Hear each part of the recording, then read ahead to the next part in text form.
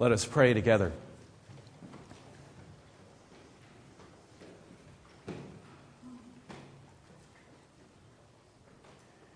Dear God, we are amazed and we marvel that 26 centuries after you spoke these words to your people in Babylon, that your vision still speaks to us. And so, though we struggle sometimes to understand your Bible, we wrestle with it, we don't know how to receive it always, we thank you above all that it brings us to you and to your vision for our lives. And with thanks, we say in Christ's name, Amen.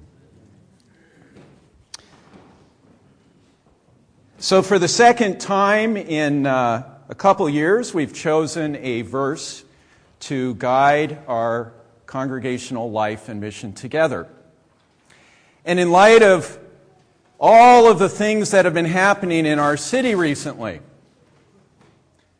the good and the wonderful, we hear that our city is being renewed and has attracting new people like never before.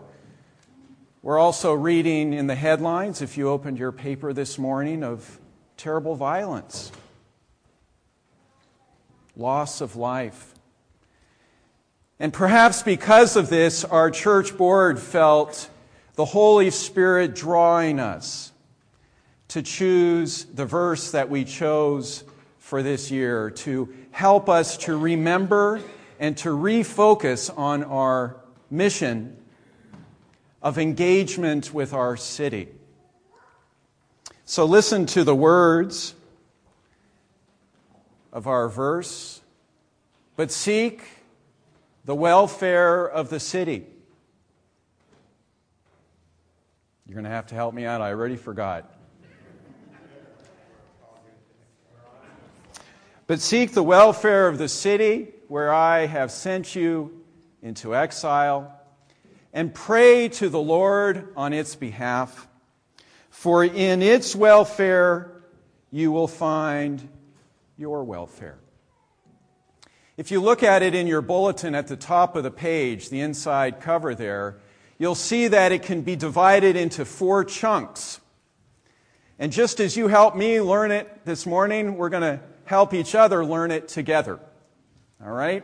And I will do my best not to add extra words as I did in the fridge magnet that was given to all of you.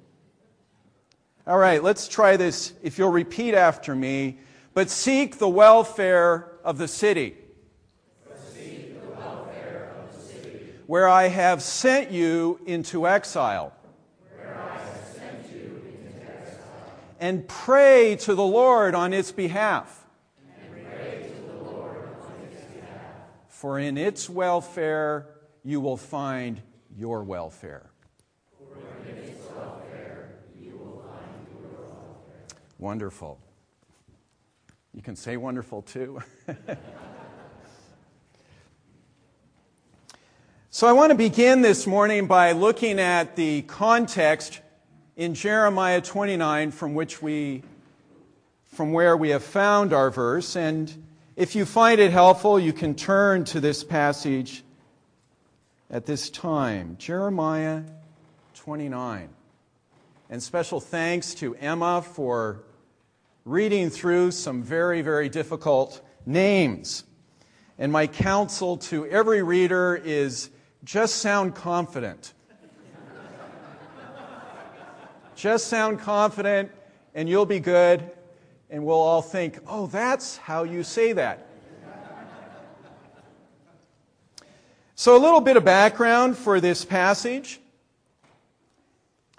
For generations now, prophets have been calling God's people to turn away from their idols, from their weapons, from their foreign treaties, and to place their trust back in God.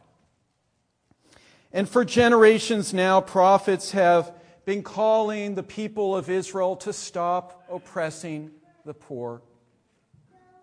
For centuries now, the prophets of God have been calling on the people to be the contrast community that God intends them to be. A community of God's shalom and holy living. And no one listens. And so, like a loving parent sometimes does, God gives up the people of Israel to the consequences of their own terrible choices. And if we have been parents, we know the pain and agony when that happens. So 6 centuries after or before Jesus, the Babylonian army invades Jerusalem and massacres many in Judah's royal house. The temple is looted and destroyed, and the Ark of the Covenant containing the 10 Commandments disappears entirely from history. That is, unless we count its cameo appearance in Raiders of the Lost Ark. That's the ark, by the way, that is mentioned in that movie. And so Judah's officials, its priests, its artisan class are all forced now on a 500-mile march, a long march to the great city of Babylon. And only the poor and the weak are left behind, and among them is the prophet Jeremiah. All right, so that's the setting. And so in verse 1 today, as often happens in the Bible, we are again reading other people's mail. This is a letter written from Jeremiah to the exiles in faraway Babylon. Think about that. Sent through some emissaries to people who have just experienced a catastrophe of 9/11 proportions. Shell-shocked is what they are. Another prophet, just a little more context, has just told them that God's going to bring them back to Jerusalem soon and very soon. But in verse 10, Jeremiah tells them, no, it's not so. God intends for you to stay there for 70 long years. So go ahead, Jeremiah tells them in verse 5, build your houses, plant your gardens, have your children, and seek the welfare of the city of Babylon. Think about that, folks. Seek the welfare of the city of Babylon. And pray for its people, your enemies, your oppressors. Pray for them. And so we have to wonder if this is the very first time in all of human history that someone ever had such an idea. Pray for your enemies. Jesus, of course, taught this kind of radical prayer, and he models it on the cross. Remember? Forgive them. They don't know what they're doing. But the idea of praying for our enemies starts in the city of Babylon. Now, Jeremiah says one more astonishing thing in verse 4. In this city's welfare, in Babylon's welfare, I want you to find your own welfare. In other translations, if you look at them, say things like, seek the peace, seek the prosperity, seek the good of Babylon. And what they're all struggling to translate is the infinitely richer Hebrew word, shalom. shalom, prosperity, peace, goodness, all of those things rolled into one. And let's just pause here this morning to remember that shalom in the Bible is so much more than just the absence of violence and war. That's how we usually talk about peace. The absence of violence and war. No. Shalom, God's shalom, is also the presence of three things that represent God's overarching intentions for all of creation. And the first one is physical well-being. In Genesis 37, Jacob asks Joseph to go check on the shalom of his brothers. Are they okay? Do they have enough food to eat? Second, shalom is relational well-being between people and between nations. In Psalm 41, a close friend is called the man of my shalom. So the next time you see your dear friend, you can say, "You are the woman of my shalom." And we can ask each other, how is the shalom of your marriage or your family or your classroom? Finally, shalom is ethical well-being, honesty, integrity, holiness, justice. Zechariah 8:16 says, "Judge with shalom."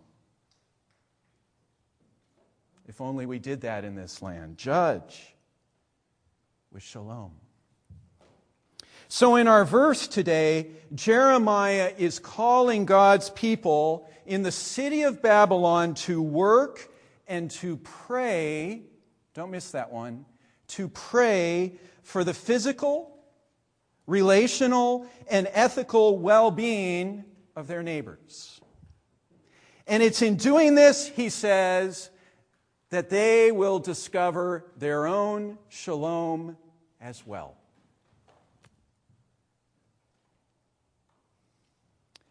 And discover their own shalom, they sure do. Babylon, this is fascinating. For the Jewish people, becomes one of the most generative times in their whole history.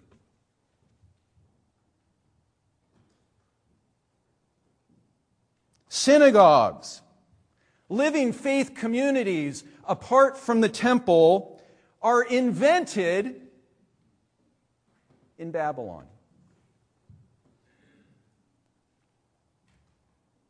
And after King Cyrus decrees that they all can go home now, you know what? Many actually choose to stay. In fact, historians believe that probably the majority of them stayed. You see, after working and praying for their city's shalom for 70 years, God transforms their sense of being in exile into a sense of being at home.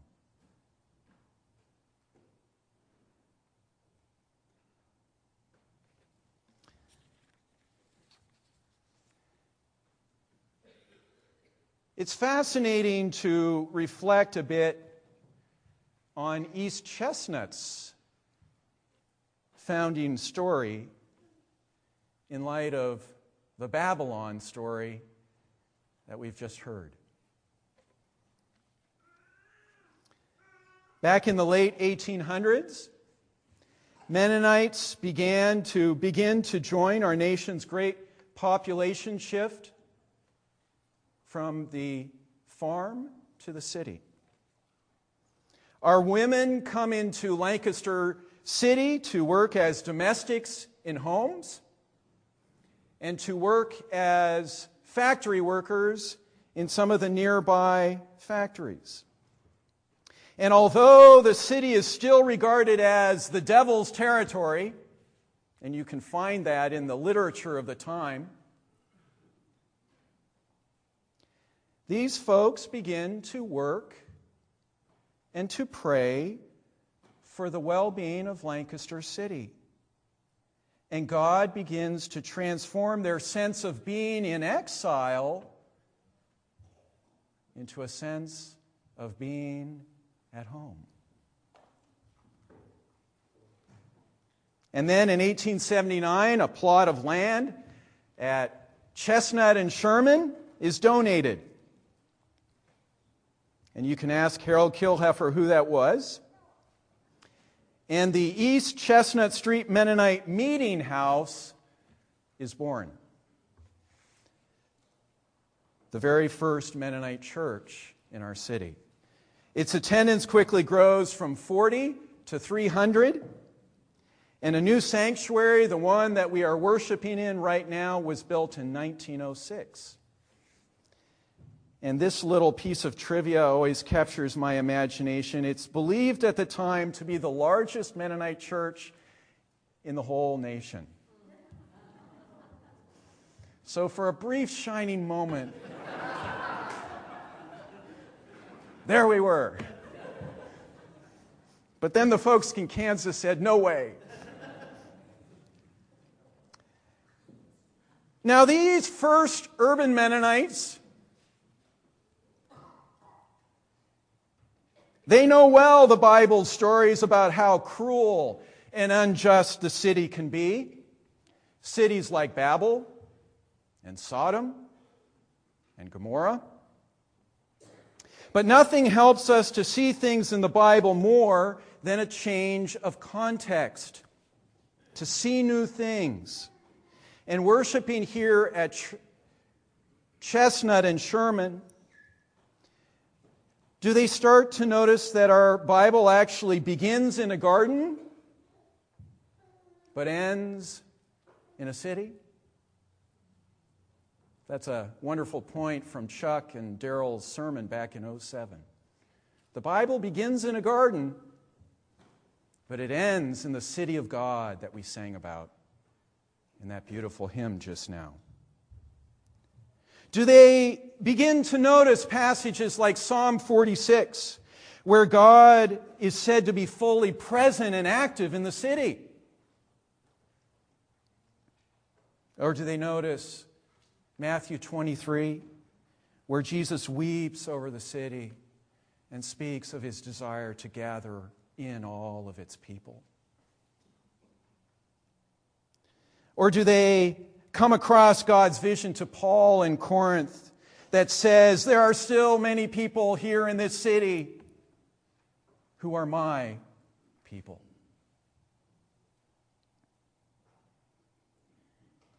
Or do they notice that it's precisely in the city of Babylon, in Jeremiah 29:13, that God says, it's in the city that God says, seek me and you will find me. But where? Who of us hasn't wondered where to find God here in Lancaster lately, during these months of shootings and violence and fear? Where is God actually to be found here in this city?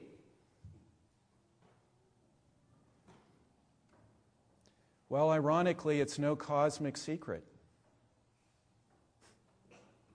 In Matthew 25, Jesus tells us exactly where. Whenever someone's hungry and you share your food, whenever someone's thirsty and you give a warm drink, whenever someone's a stranger and you extend welcome, Whenever someone's freezing and you share your coat. Whenever someone's up in county prison and you come visiting. I'm telling you, dear chestnutters, you did it to me.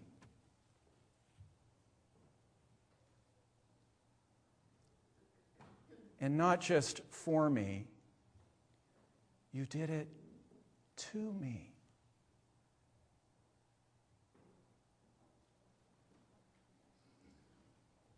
Seek me in the city, and you will find me.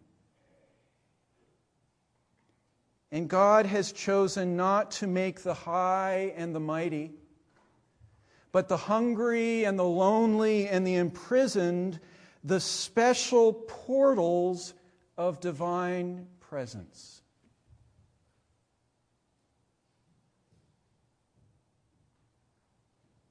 And being a church that prays for and loves these folks probably isn't going to lead to Hollywood moments where the heavens open and we hear a great chorus of angels singing and the violins kick in when we do these things.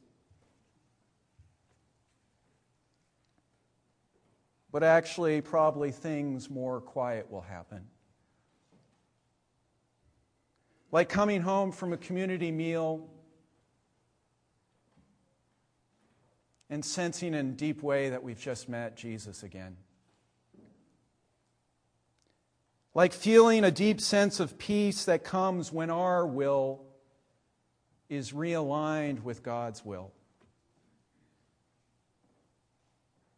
Like caroling and hearing a neighbor on East Marion Street say to us, you will never know how much your singing has meant for me.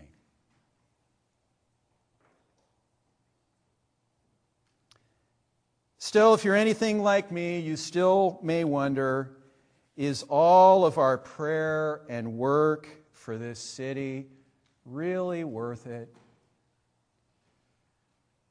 Does it amount to a hill of beans? Does it make a difference? And then recently, one of you in an email sent me those 2 pictures that I sent to you twice. Just wanted to make sure you'd look at them. And what do we see in the first photo? A man trudging through the snow and seemingly just making a mess of a pristine valley of freshly fallen snow. That's all we see. But then in that second photo, the lens falls, perhaps taking the view of God. And we see that man is actually creating a design of astonishing beauty and complexity in the snow. He's an Englishman and he uses a compass and does his work. And in the same way, dear friends, let us ask ourselves, can we trust as well that God is guiding all of our little efforts and all of the little efforts of all the other faith communities here in Lancaster City to create something bigger and more beautiful than we can ever hope or imagine? May it be so. Amen.